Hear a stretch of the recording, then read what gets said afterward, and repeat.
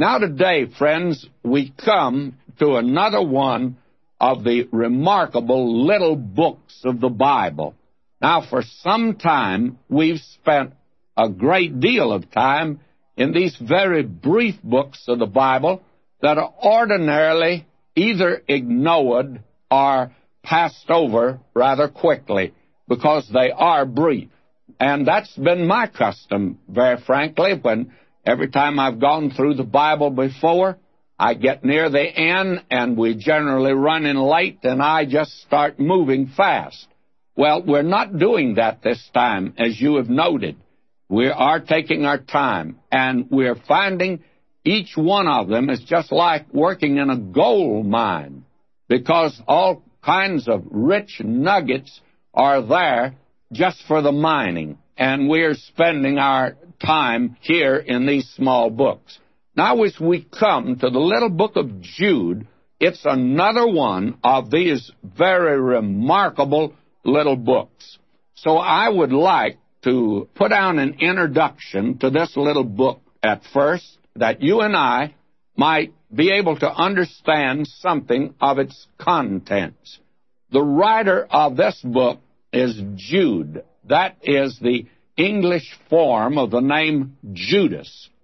Now, Judas here was the brother of James, and he was also a half-brother of the Lord Jesus Christ. We have seen that. And there are 3 Jameses. There are many that find 4, and that's all right. I frankly go along with that, but I only use 3 in my notes and outlines because I think that makes a proper division. And then when we come to Jude, or Judas here, we find there are 3 Judases that are mentioned in the Scripture. And we find that this man, along with James, that is, the half-brother of the Lord Jesus. Now, I want to turn to a Scripture that will be helpful to us in this connection. It's over in the 13th chapter of Matthew, in verse 55, and it says here, "Is not this the carpenter's son?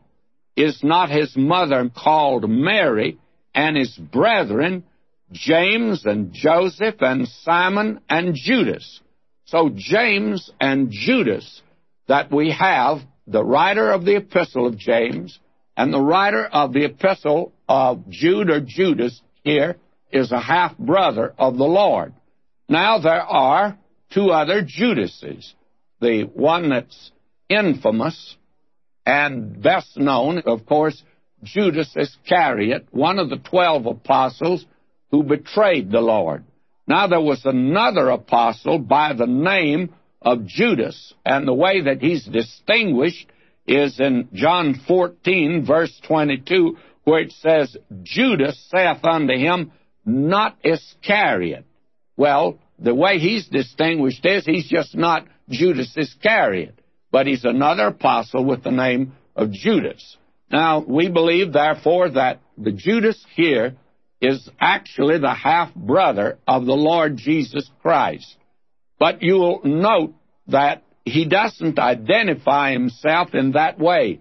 And we also noted James followed the same pattern. By the way, he did not attempt to identify himself as the brother. He called himself James, a servant of God. Now, Judas here calls himself Jude, or Judas, the servant of Jesus Christ, and brother of James. So he identifies himself to us, I think, rather clearly here, who he is. He is the half-brother by Mary, and that Mary was the mother of Judas, mother of Jesus, but not the same father by any means. So that what we have here is a man that calls himself the servant, and the word for servant is bondslave. He calls himself the bondslave of Jesus Christ and brother of James. Now, why didn't James and Judas seek to capitalize on their relationship They're actually blood relationship to Jesus, having the same mother.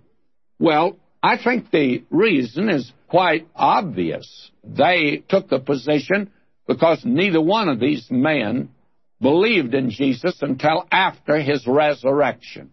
That is the thing that called it to their attention and confirmed them and convicted them that he was who he claimed to be. Up to that time, they thought that he'd just gone off on religion, that he was beside himself, and that he was not who he claimed to be. But after his resurrection, they became believers. So you see, it would be possible to have been brought up in the home with Jesus in the days of his flesh and not have recognized him.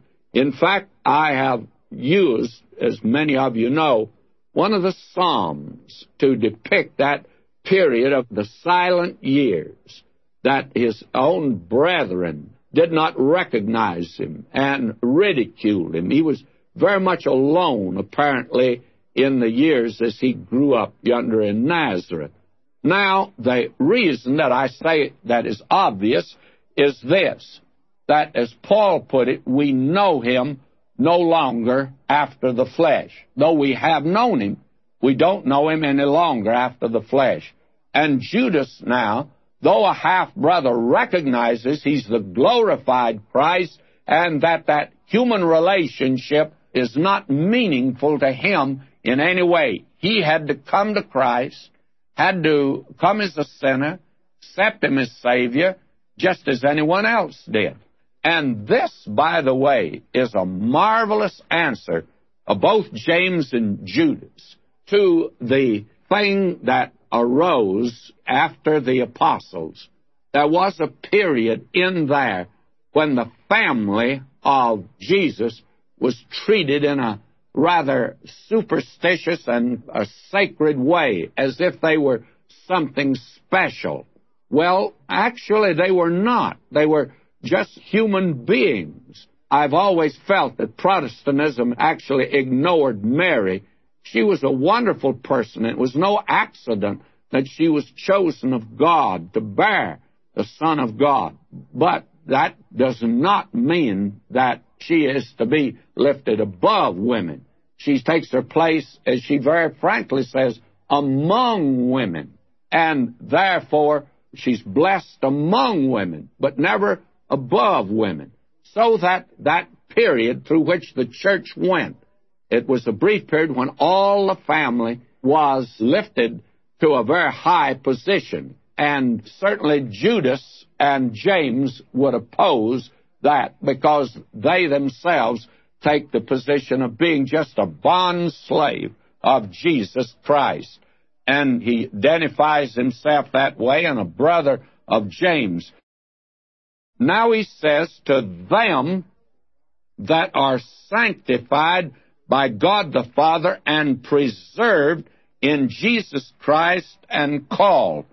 Now, the word sanctified actually is not in our better manuscripts, and some of our best scholars have called attention to it, the New Scofield Reference Bible, and they have a good note on this. They say literally that it should be translated like this: call, beloved in God the Father, and kept for Jesus Christ. In other words, the word sanctified is actually the word beloved, or loved of God.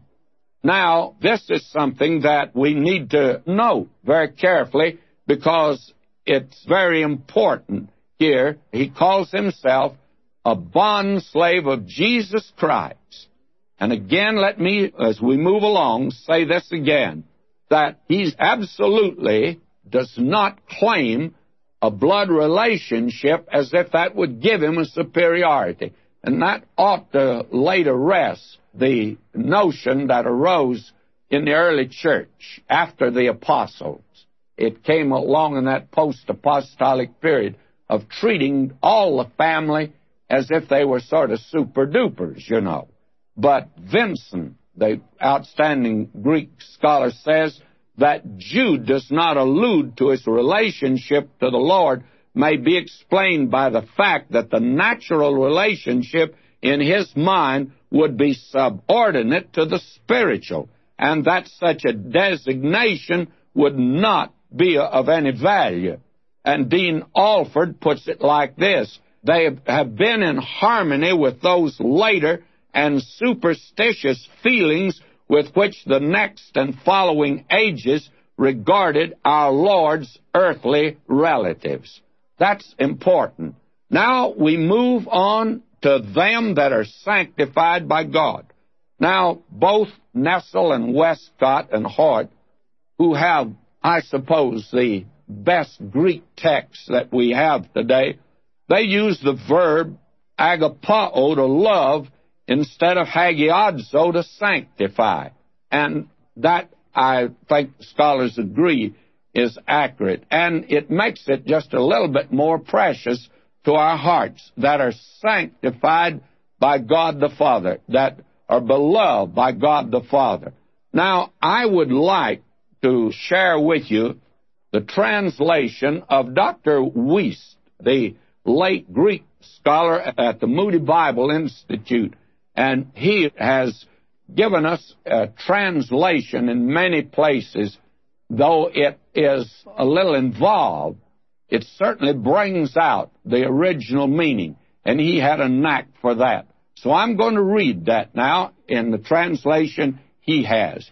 Jude, a bondslave of Jesus Christ and brother of James, to those who by God the Father have been loved and are in a state of being the permanent objects of his love, and who for Jesus Christ have been guarded, are in a permanent state of being carefully watched, to those who are called, the called ones. Now, this is a very important passage of Scripture, by the way. They've been loved. And I would like to dwell on this for just a moment, because they're beloved of God the Father, and they are preserved for Jesus Christ and called. Now, there's several words there that I must deal with in this text because they're very important to see. The first word here is preserved. That word is the word that you're going to find that gives us the key to this little book. Actually, this little book is going to present the apostasy as it's presented nowhere in Scripture, and how frightful that it is. But he doesn't write just to frighten the daylights out of you. He doesn't write just to draw a vivid picture, which he does, of the apostasy, but he gives this dark background in order that he might give assurance in days of apostasy. And in other words, he uses here the word keep 5 times. That's what the word preserve means. They're kept in Jesus Christ. And it means that God is the one that keeps them. You find it again in verse 6, the angels who are kept. And then you'll find it again when you get down to verse 21. Keep yourselves in the love of God. And then in verse 24, now unto him that's able to keep you from falling. Now, this has to do with the keeping power of God to keep those that are his own. And you can call it anything you want to, but it gives assurance of salvation to the believer, even in the dark days of apostasy. And as we are going to see, I believe that we are in the apostasy today, but how much farther we'll go in it before the rapture, I do not know, and I'm sure that no one else knows. But we are definitely in times of apostasy. And this word here, that we are preserved, it can be translated kept. But the interesting thing is about preserved, there are 2 ways of preserving things in the physical world. One is with vinegar, and one is with sugar. Now, there are a lot of saints today that I think they're preserved all right, but they're preserved in vinegar, and they act that way, and they have a vinegar disposition. And then there are those that are preserved in sugar, and they are sugar and spice and everything is nice. And they're not just all women either, by the way. They are another group of saints. But I would not want to say that they're not saints of God because they're preserved in vinegar, because I think that they are. And the perseverance of the saints here is by His grace, which preserves or keeps them. They overcame Him how? By the blood of the Lamb. That's the only way that they're going to make it through the Great Tribulation. Those that are here, they will overcome by the blood of the Lamb. And that's the only way we are going to overcome today. There'll be no merit in us. And I do have to resort back to the illustration that the Lord Jesus Himself gave. I am, He says, the good shepherd. The good shepherd gives his life for the sheep. Then He goes on to talk about His sheep. He says, my sheep hear my voice. I know them, and I give unto them eternal life, and they shall never perish. Now, if the sheep are saved, it's no merit to them. If they are kept, the merit goes to the shepherd, because a sheep cannot defend himself. He doesn't have sharp teeth. He has no fangs. Can't fight that way. And he doesn't have any claws, and he can't run. If he was like a jackrabbit, can't defend himself either. But a jackrabbit can get away from trouble. But a sheep can't even do that. A sheep is helpless unless it has a good shepherd. And if a sheep can say, I'm safe, and I know that I'm saved, the sheep is not boasting. All the sheep is saying is, I'm boasting I've got a good shepherd. I've got a wonderful shepherd. And my friend, if you are saying that you're not sure, then you really are reflecting on your shepherd, because He says that He can keep you. He says no created thing is going to take them out of my hand and my Father's hand. We're going to hold on to you. Now, it's not a question whether I can hold on. It's a question whether He can hold on. And He says He can. And it's a matter of trusting Him. You see, assurance of salvation rests upon the Word of God and what God has said. And it's a question of whether you believe Him, whether you trust Him or not. It all rests upon that, because He's made it very clear that you have a sure salvation. And here we are presented with the dark days of apostasy. And He still says that He's able to keep them. Now, not only are they preserved in Jesus Christ, we're safe in Him. We are today accepted in the Beloved. No one can pluck us out of His hand. He says here, and called.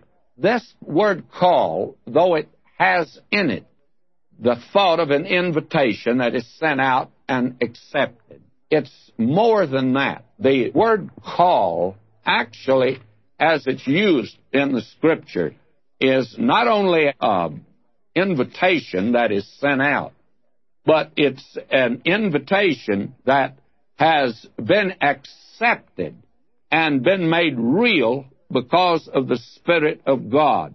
And let me give you Paul's statement of this. He says in 1 Corinthians, the first chapter, verse 22, for the Jews require a sign, the Greeks seek after wisdom, but we preach Christ crucified, unto the Jews a stumbling block, but unto the Greeks foolishness, but unto them which are called, both Jews and Greeks, Christ the power of God and the wisdom of God. Now, if you have found in Christ the wisdom and power of God and you've trusted Him, you're the call, my friend. And that's what He's talking about. This is the invitation that has been sent out. And when it's accepted and believed, then you're the call. That's exactly what He means here, and it's what Paul means, because Paul spelled it out for us. Now, we're going to find many wonderful things in this little epistle that we actually have not had before. As we have said, the theme of this little epistle is assurance in days of apostasy.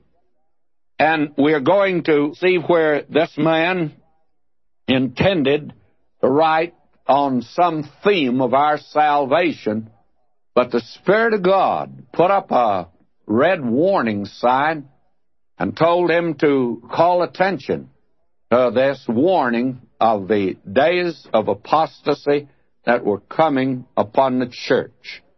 Now, Jude, in his epistle here, will give the most vivid account that we have of the apostasy.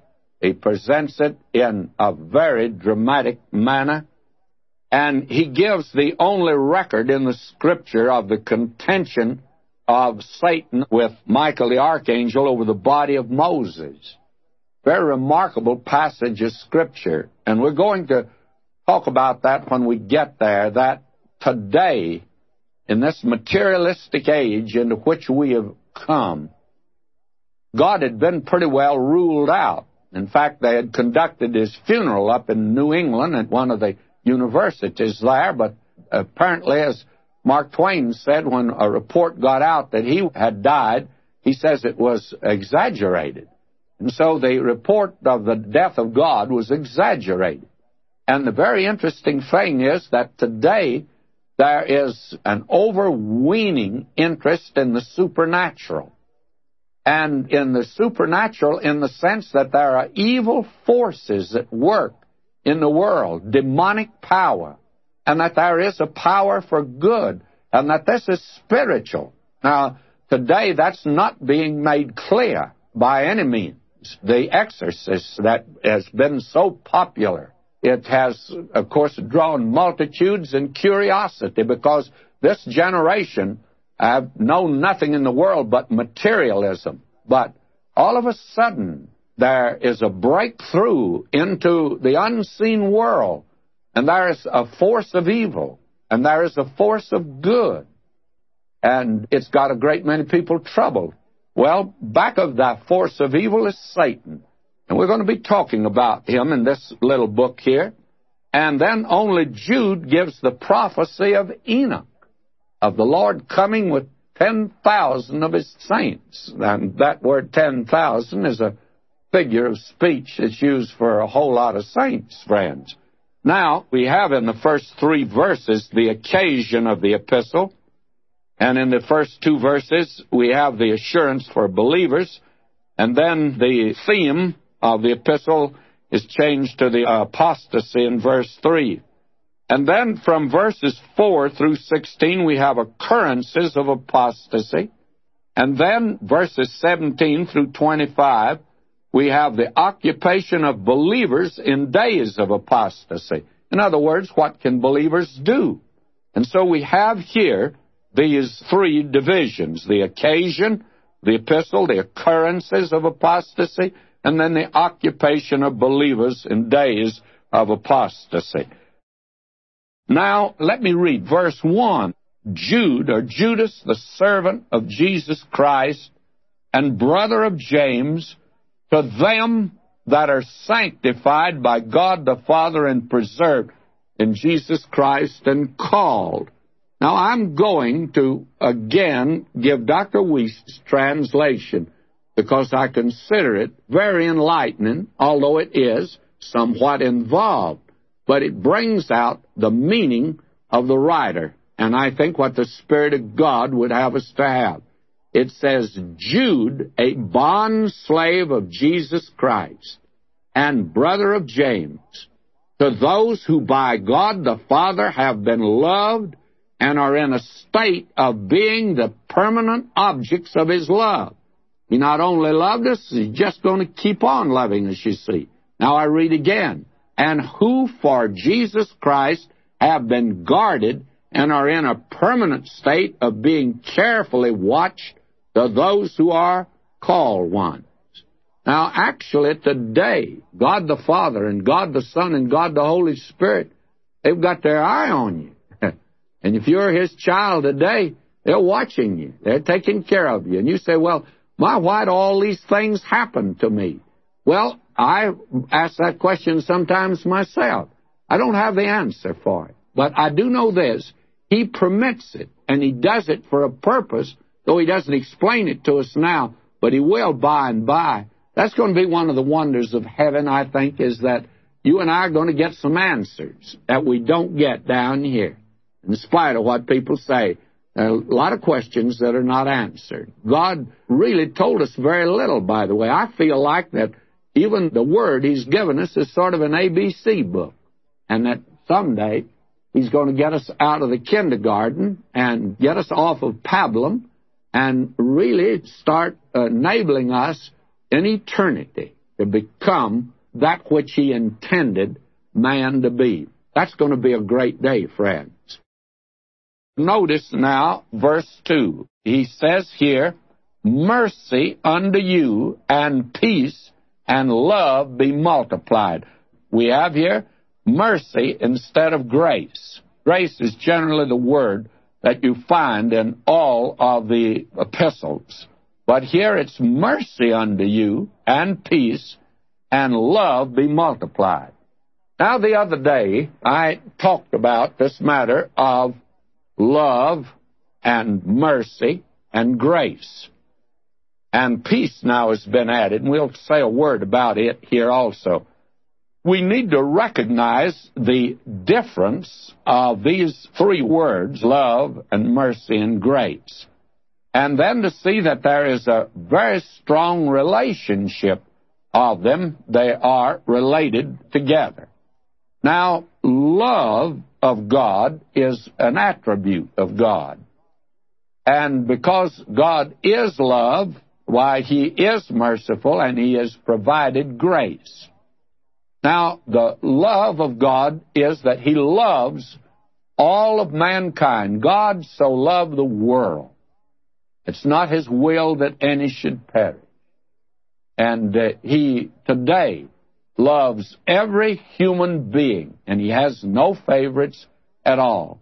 He made it very clear to Moses that He didn't even answer his prayer because he was Moses. But God says, I'll show mercy to whom I will show mercy. God says, I do it because I find the explanation in myself. I treat all my creatures alike in that sense. So that God loves you today. And He loves you so much, if you and I today knew how much He loved us, actually it would break our hearts. We'd be in tears. Now you can keep from experiencing that love. You can put up an umbrella of resistance to Him. You can step out of His will. You can have sin in your life. There are many things that will cause you not to experience the love of God. But that doesn't mean He's not loving you. You can't keep the sun from shining, but you can put up the umbrella and keep the sun off of you. So there's certain umbrellas you put up to keep the love of God off of you. Now, though God loved you, He never saved you by love, because God has other attributes. He's holy, and He is righteous, and He's just, and He just simply can't let down the bars of heaven and bring you in by letting down His standard. He can't do that any more than a crooked judge. Well, I ought not to put it quite like that. Any more than a judge, if he's going to uphold the law, he can't reach under the table and accept a payment under the table to let a criminal off. If he does, may I say to you, he's a crooked judge. Now, if God is going to do that with human beings, He's no better than the crooked judge, and I do not mean to be irreverent. God has to maintain His holiness and His righteousness and His justice. So God so loved the world, and He loved the world with a merciful love, a love that had a concern and care for them. And because of that, He gave His only begotten Son. And now God, on the basis of this sinner not presenting anything to Him, but God now on a righteous basis can save him if he'll come to Him and accept His salvation. And that's called the grace of God. By grace are ye saved. Now, today, I think it's going to be worthwhile for me to do this. Dr. Trench, who was a great Greek scholar, he made a distinction of these words. And I want you to listen to this It's a rather extended quotation, but I'd like for you to hear it. The word for mercy is eleos, the word that's used here, and grace is charis. Now I'm quoting from Dr. Trench. While charis, that is grace, has thus reference to the sins of man, and is that glorious attribute of God which these sins call out and display His free gift in their forgiveness, eleos, that is mercy, has special and immediate regard to the misery which is the consequence of these sins. Now you see, the grace of God has to do with the sins of man. That is, God has provided a Savior who's paid the penalty for sins. Now, on that basis, God saves, and that's the grace of God. But you see, sin has brought tragedy to us. I heard this on the TV, on an interview of those that wrote The Exorcist and the man who did and those who were in the play. And apparently they really got involved in that. They certainly believe in the supernatural, but their point was, why does a God of love permit cancer, you see? May I say to you, cancer is the consequence of sin. God did not give you cancer. That's the result of sin. Disease has come to man because of sin. Now, the mercy of God, He sees the misery that sin is caused, and the mercy of God goes out to man because of the consequence of sin. And God is rich in mercy. So if you come to Him as a sinner, accept His salvation, He'll save you by grace, and then He's rich in mercy, and He'll extend His mercy to you. He'll bring you comfort in that time. He'll comfort your heart. He will help you, and you can trust Him at a time like that. Now let me keep reading here, because this is tremendous that Dr. Trench is saying to us here. Again, let me say, the free gift in their forgiveness, that has to do with the grace of God. But His immediate regard to us in our misery, that is the mercy of God, you see. And it's being the tender sense of this mercy displaying itself in the effort which only the continued perverseness of man can hinder or defeat, to assuage and entirely remove it. In the divine mind and in the order of our salvation as conceived therein, the mercy precedes the grace. God so loved the world with a pitying love that He gave His only begotten Son, that the world through Him might be saved. But you see, in the order of the manifestation of God's purposes of salvation, the grace must go before the mercy. That is, the charis, or the grace, must go before and take away and make way for the eleos, the mercy of God, you see. God has to save us by His grace first.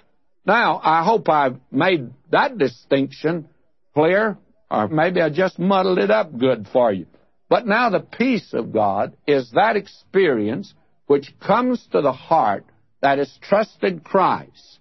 Paul says, being justified by faith, we have peace with God through our Lord Jesus Christ. It's to know that God is not difficult to get along with. He's not making it hard for me. He's not making it hard for you. He, today, wants you to know that He hasn't anything against you now. You've trusted Christ. No, you're a sinner. The world may point its finger at you, reject you, but He's accepted you, and He loves you. But may I say, He wants to give you that peace, so that at night you can pillow your head. And you can pillow your head on what Dr. Torrey used to call Romans 8:28. He says that's a soft pillow to put your head on. All things work together for good to them that love God, those that are called according to His purpose. How wonderful that is. Now, we come down to verse 3. You see, I'm moving very slowly, and intentionally so. This little epistle, it is loaded. loaded with dynamite, we're going to find out later on. In fact, it's a regular little atom bomb. Now, verse 3, he says, Beloved, when I gave all diligence to write unto you of the common salvation. Now, the New Testament is written in what is known as the Koine Greek. That's the word here, Koine. It actually means that which is common to all. The Koine Greek was the Greek that was understood actually all over the Roman Empire in Paul's day, and in the days of the apostles, by the way. Now, will you notice here, he says, I was going to write on some doctrine, apparently, of our salvation. I don't know what it was. It could have been redemption. It could have been the person of Christ. It could have been Christology, soteriology. It could have been on prophecy. It could have been on sanctification. But he didn't write on those because he says, when I gave all diligence to write unto you of the common salvation, it was needful for me to write unto you and exhort you that ye should earnestly contend for the faith which was once delivered unto the saints. Now, the thought here is that the Holy Spirit detoured Jude from writing on some theme of the faith in order that he might sound a warning of the impending apostasy. And apostasy now is a departure from the faith, that is the apostles' doctrine, and actually what was just a little cloud the size of a man's hand in Jude's day is now a storm of hurricane force that fills the land. And so he's going to talk about the apostasy that is coming on the earth, and we can see that many of the things that he's going to tell us here are already taking place in the world today, because the apostasy is the one thing that has come to pass, and it's already here. The apostasy is not something we're looking for. The apostasy is here, and it is a departure from the faith. He now is setting the course that he's going to steer through this little epistle. This is a very wonderful little epistle as he begins at this point to outline for us actually what we have labeled here occurrences of apostasy. There have been apostasy of the angels, a departure of them. There's been a departure of men back in the Old Testament from the faith. Then in the church, there was those that would depart from the faith. Now, he says here, it was needful. I need to. In fact, there was a compulsion and a necessity and a constraint upon him. He says, I gave all diligence to write unto you of the common salvation. That is, some great doctrine that the apostles gave us. It was needful for me to write unto you. And he says now, I was constrained. It was absolutely necessary. A necessity was laid upon me to write unto you and exhort you that ye should earnestly contend for the faith which was once delivered unto the saints. And this word to earnestly contend, those that have suggested that it meant to contend on your knees. Well, I have never been able to find any authority for that at all, and I don't know where they get that idea. But I do know this, that the thought here in contention is not to be a fiery, fighting fundamentalist. I wish that we fundamentalists could be fundamental without being always fighting and always being fiery. It seems to me that we need to recognize that there is some Scripture that says we contend without being contentious. Or, as Paul put it in 2 Timothy 2:24 and 26, he says, the servant of the Lord must not strive, but be gentle unto all men, apt to teach, that is, ready to teach, patient, in meekness, instructing those that oppose themselves, if God peradventure will give them repentance to the acknowledging of the truth, and that they may recover themselves out of the snare of the devil, who are taken captive by him at his will. So that this is the thought that is in mind, that there's a compulsion. And then to contend for the faith also has in it the idea of agony. In fact, the word is epagonidzomai. And you see that word agony in there. And we get that English word from the noun of this word here. And apparently Jude was going to write on some doctrine. Now he's saying that we are to contend or to defend the great doctrines of Christianity. These were the doctrines that are called, you remember in Acts, it says the early church continued in the apostles' doctrine. That was number one, and that's number one on God's church parade, by the way. Now, church is not a church unless it's doing just that. And we're told in Ephesians 4:15, speaking the truth in love, or someone has translated it, truthing in love. That is, if you're going to give out the truth, give it out in love, and if you don't give it out in love, there's some question about whether you're giving out the truth. And to be able to give an answer to those that ask you. A man ought not to just be a man quick with a short fuse and become angry today about someone who differs with him. I think that we're prepared now to hear the translation that Dr. Wuest, formerly of the Moody Bible Institute, he's the late Dr. Wuest, by the way, and he has, I feel, like one of the finest little books that gives the literal of the book of Jude. And I'm using it here a great deal, as you can see. Now, I'm going to give you his translation, and the reason I don't give you mine, because his is the best. Will you listen?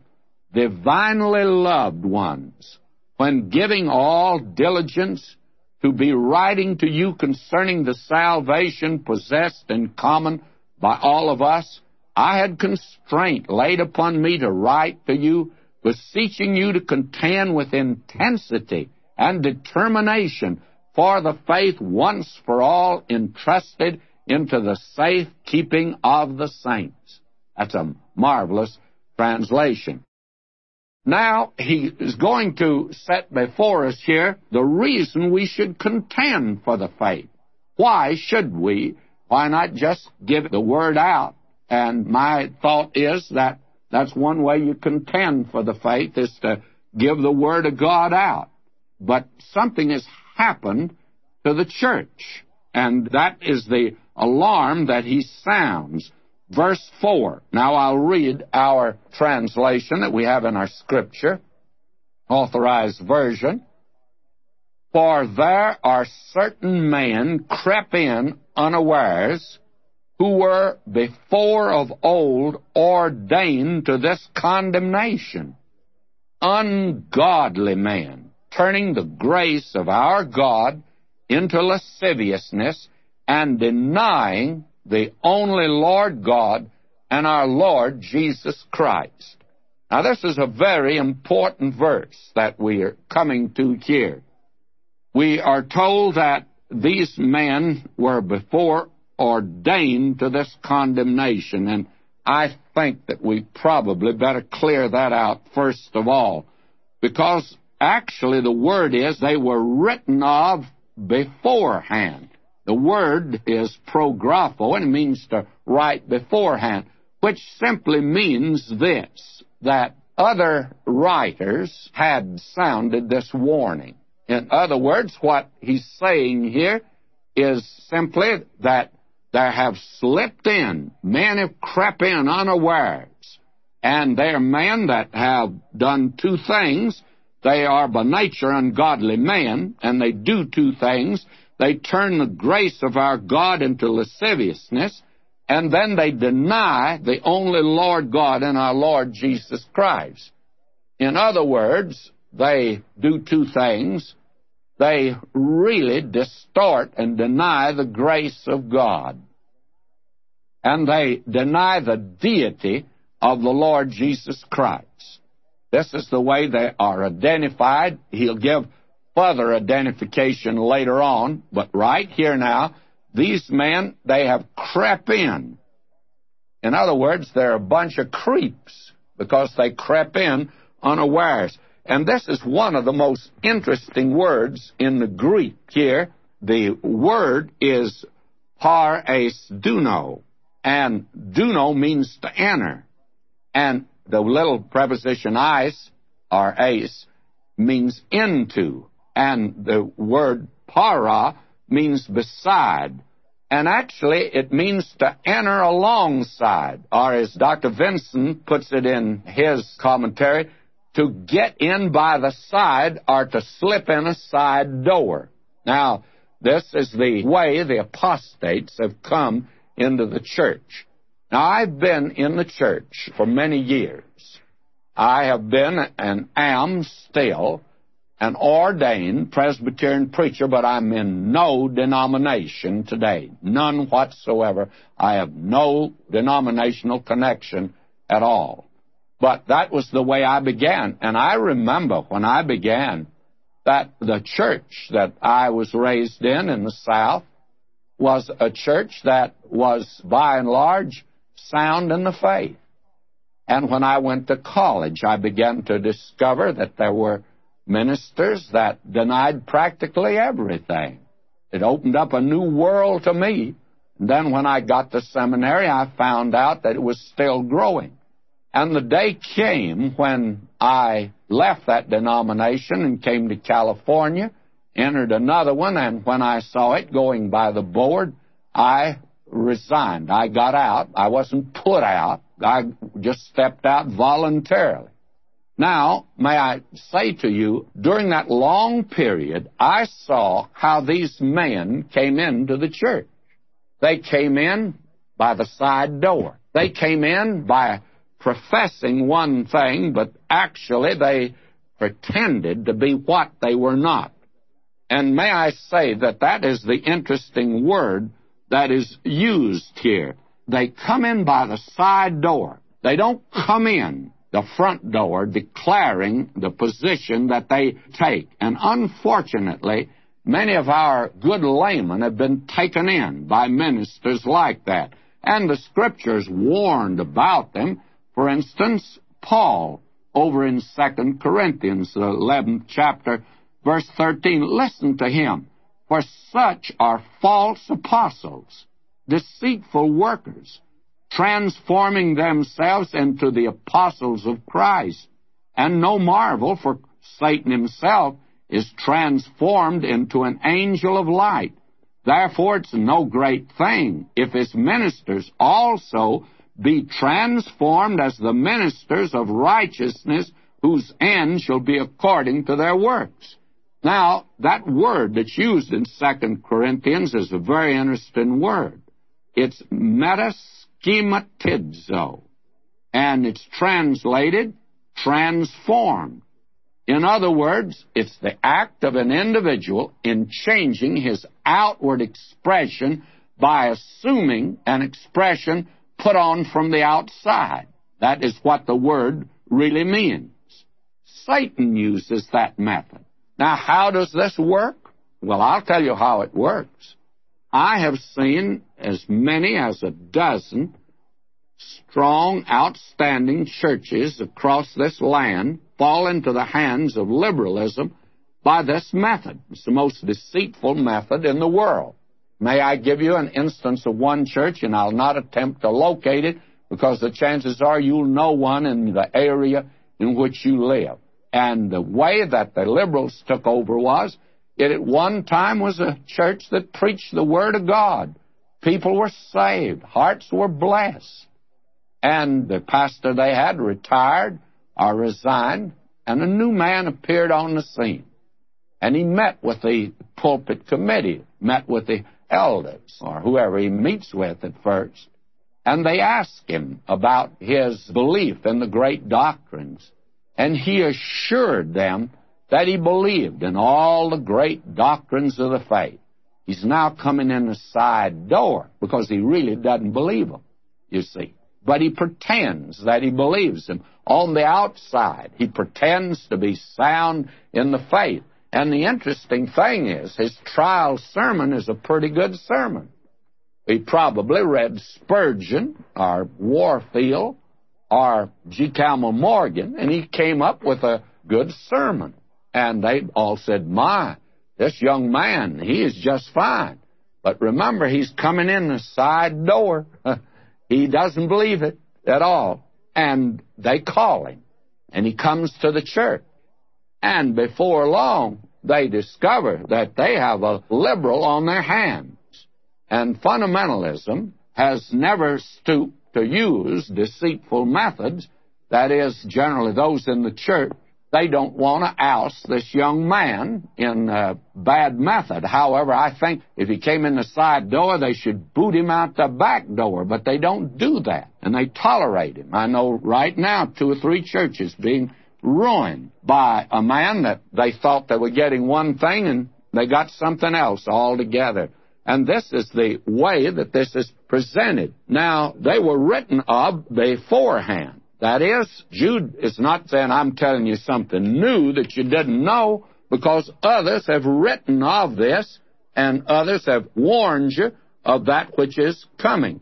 Now, I want to take a look, if you don't mind, at several passages where others spoke of this. Now, first of all, the Apostle Paul. You will recall when he went by Ephesus, he gave them a warning in his last visit. In Acts 20, verse 29, listen to him. He says, For I know this, that after my departing shall grievous wolves enter in among you, not sparing the flock.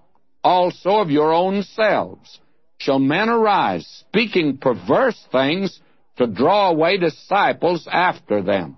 Therefore watch and remember that by the space of 3 years I cease not to warn every man night and day with tears. Now, Paul said, I tried to warn you of this, but the day came when the church in Ephesus yielded to this type of thing.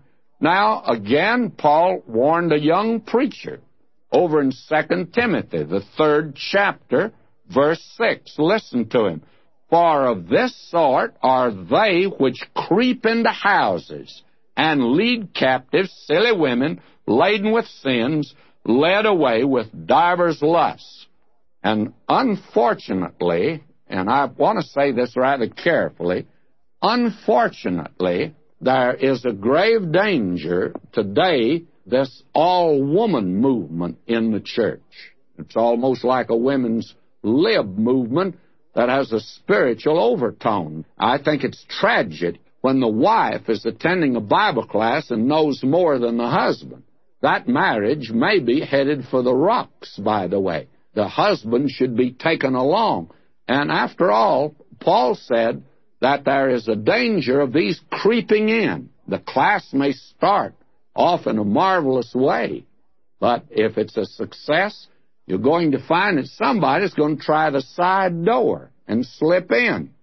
Now, I want to be very clear on this. I'm not backing down on anything that we said, but I do want to be understood clearly. I think one of the greatest movements there have been in our day, and there have been several, actually outside of the church, has been this tremendous movement of the study of the Word by women in women's Bible classes all across this country, and thank God for them. But in the history of the church, to begin with, there has never been a woman theologian. That is very strange indeed. Never has there been a woman theologian. And in most of the cults, the leaders and the founders of some of them have been women. And also, it is true that they have played a prominent part in many of the heresies that have come into the church. Now, I want to make this statement very clear, if I can. My impression is, and I don't claim to be an authority in this particular field at all, that a woman is built finer than a man. She has finer sensibilities than a man. She has a closer perception, I think, than a man has. I know that I can go to a meeting and I can meet folk, and we come away, my wife and I.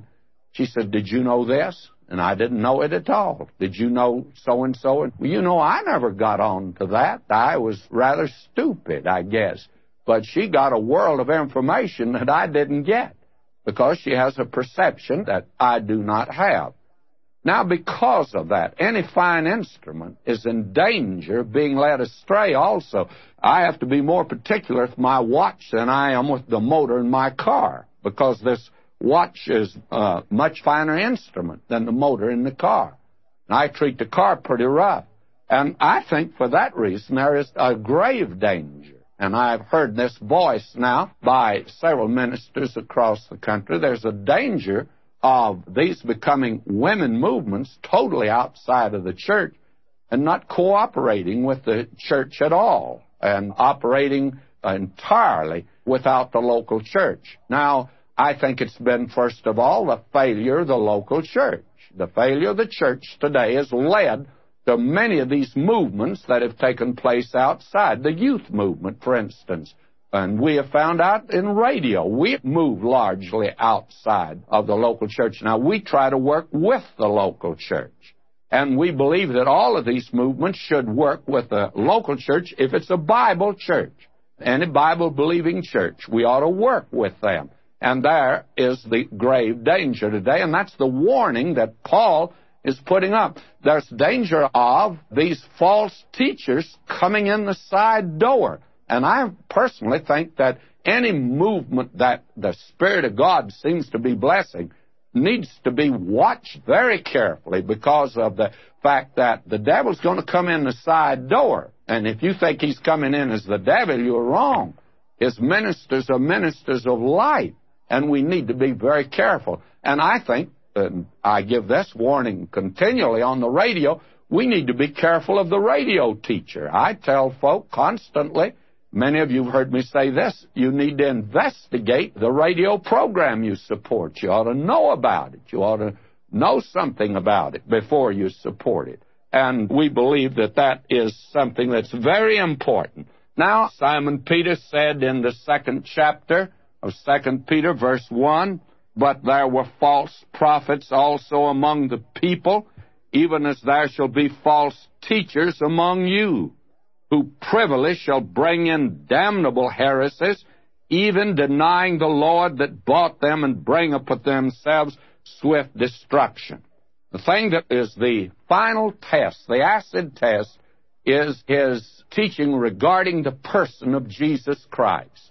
If he denies the deity of Christ, you can rule him out immediately, and you have to be very careful about this matter of the deity of Christ, because there are so many facets in which they can deny the deity and give the impression that they actually believe in him as the Savior of the world. So that we need to be very careful today.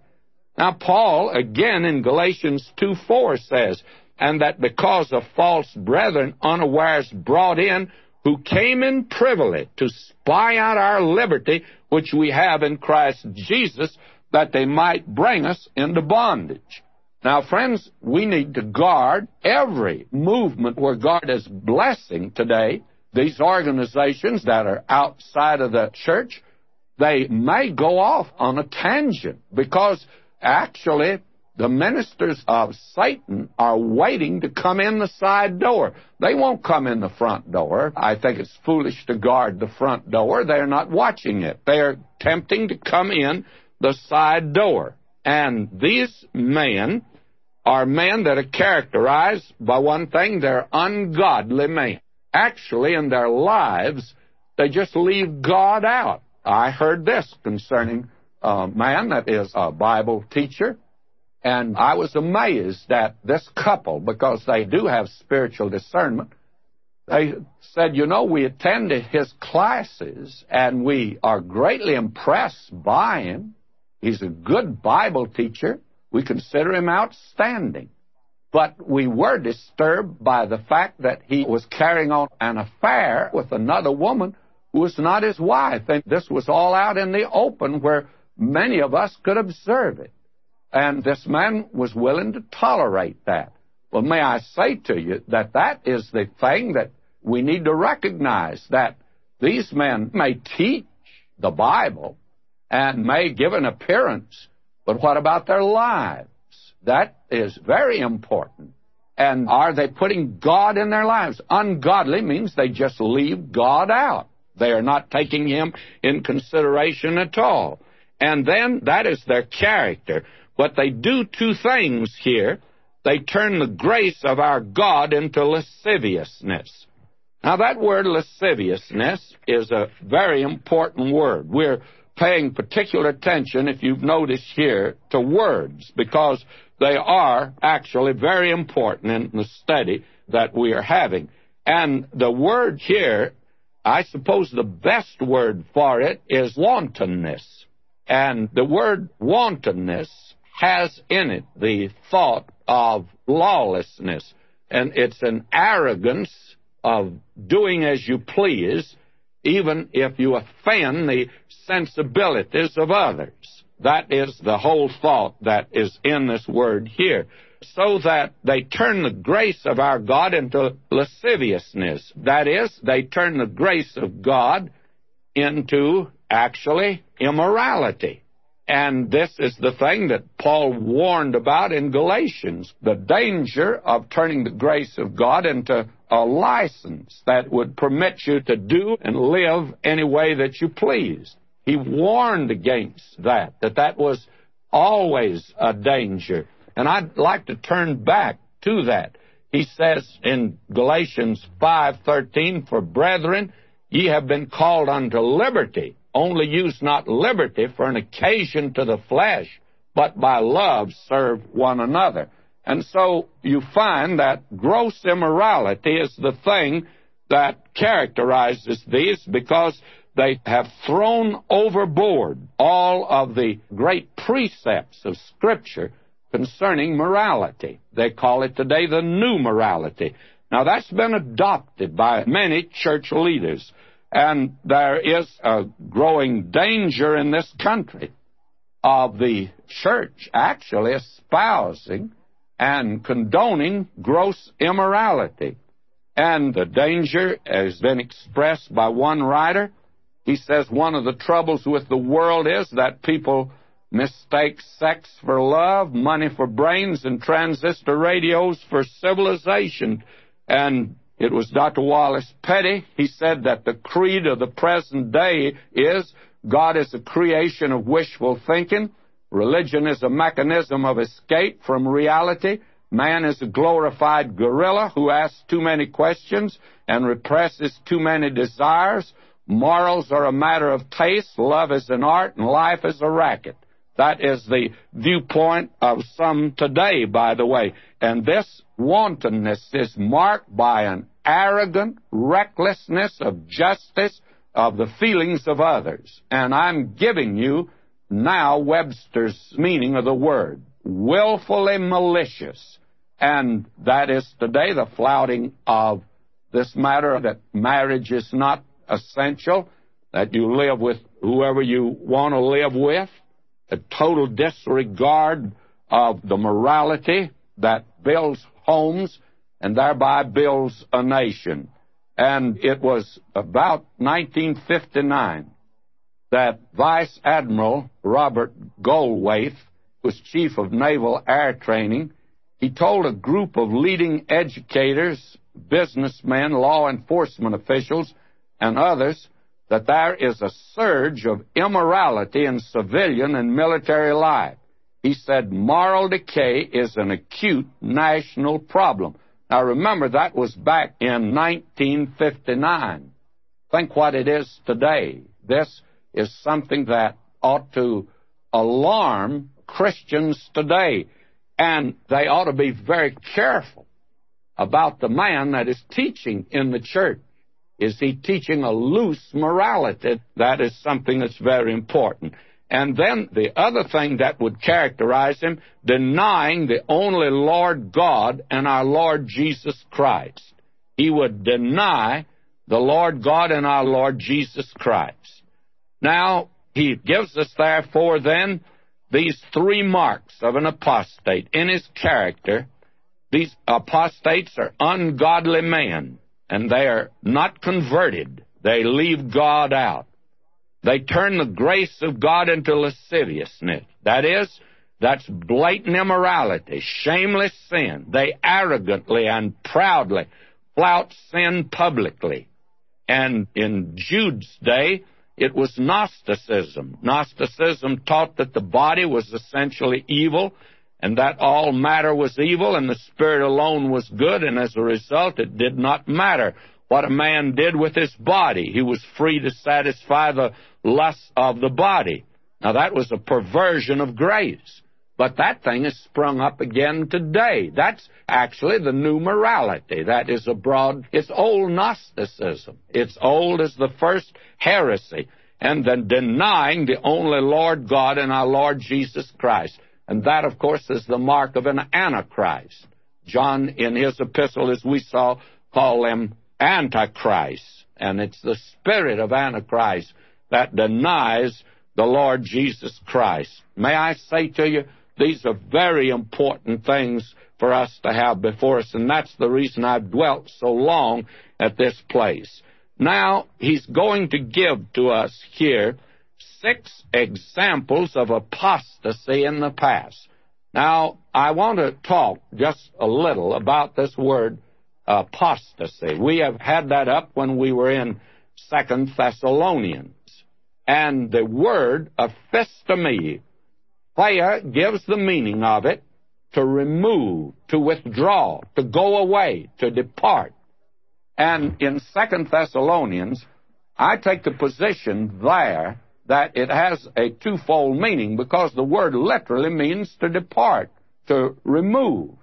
And it means the removal of the church because in the first epistle, he had talked about the rapture of the church. Now he says that rapture must come first, the aphistemi, the departure, the removal of the church. Now the removal of believers down here will lead to the total apostasy, that is the departure from the faith, and the Lord Jesus asked the question.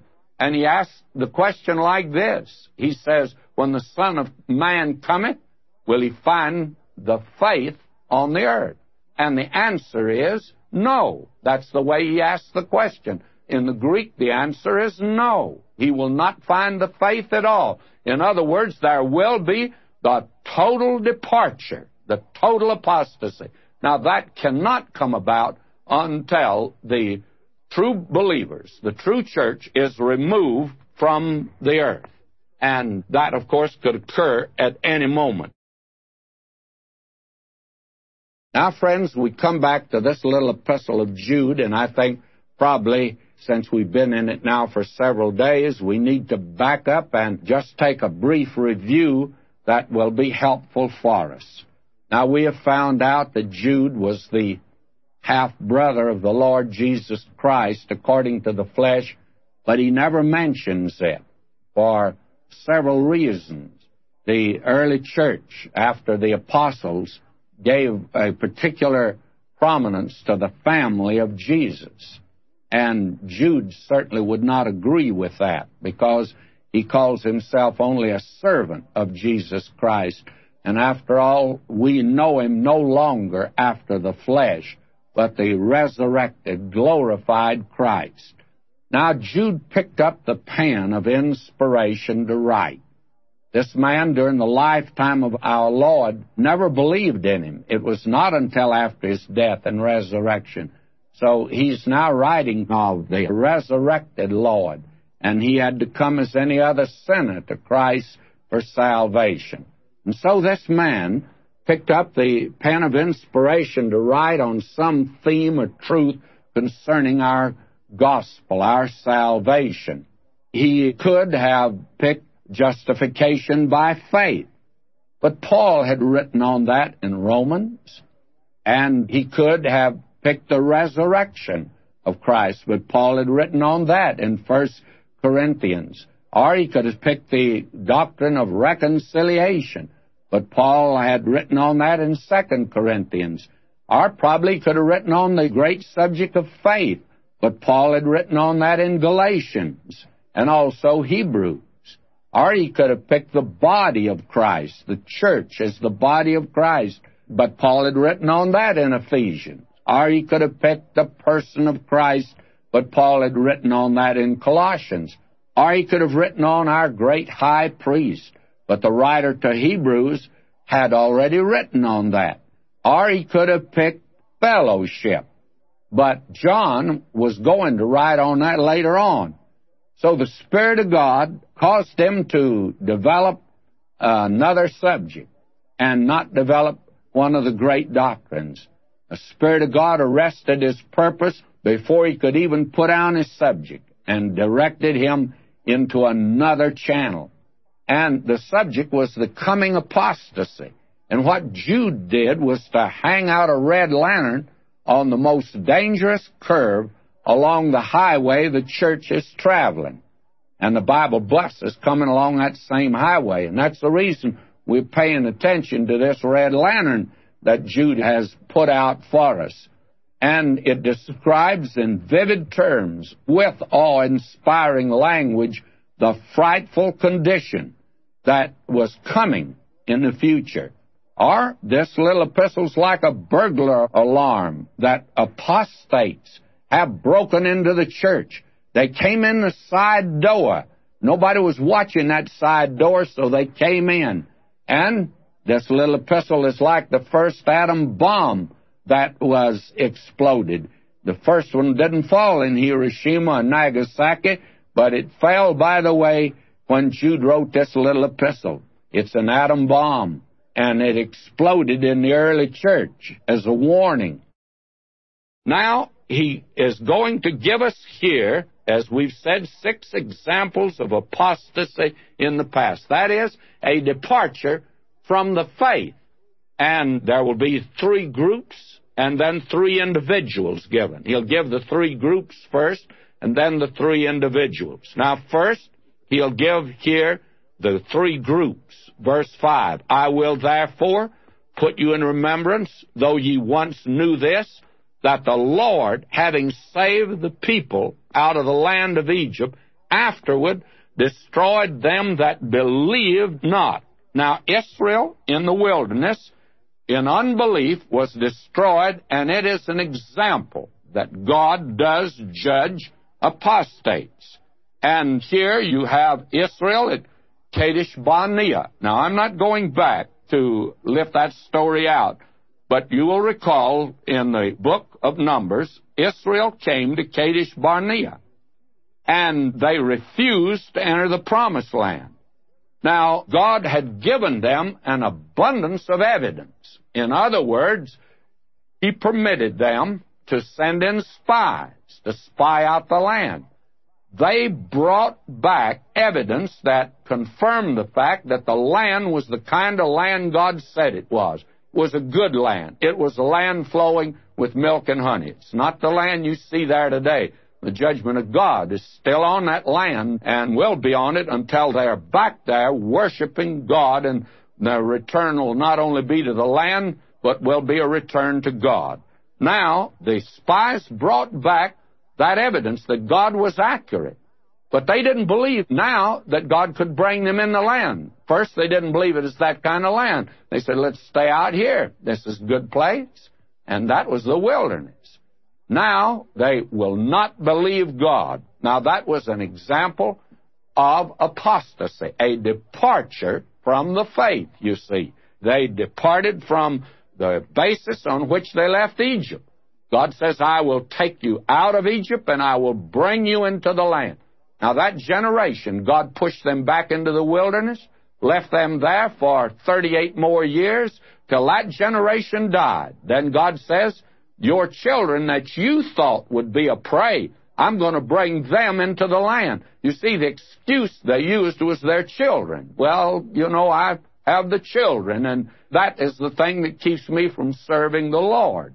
And they were saying the same thing. we must think of our children. Well, it sounds very good, but it infers that God wasn't thinking of them. God says, I'll take care of you. You'll go in and take the land. But they would not because of unbelief. Now God pushes them back into the desert. They'll be there now for 38 more years till that generation passes away. Everyone but Joshua and Caleb of that generation that came out of Egypt. They are the only two that entered the land. That was the new generation that crossed the Jordan River and took the city of Jericho. Now, they did not enter in because of unbelief.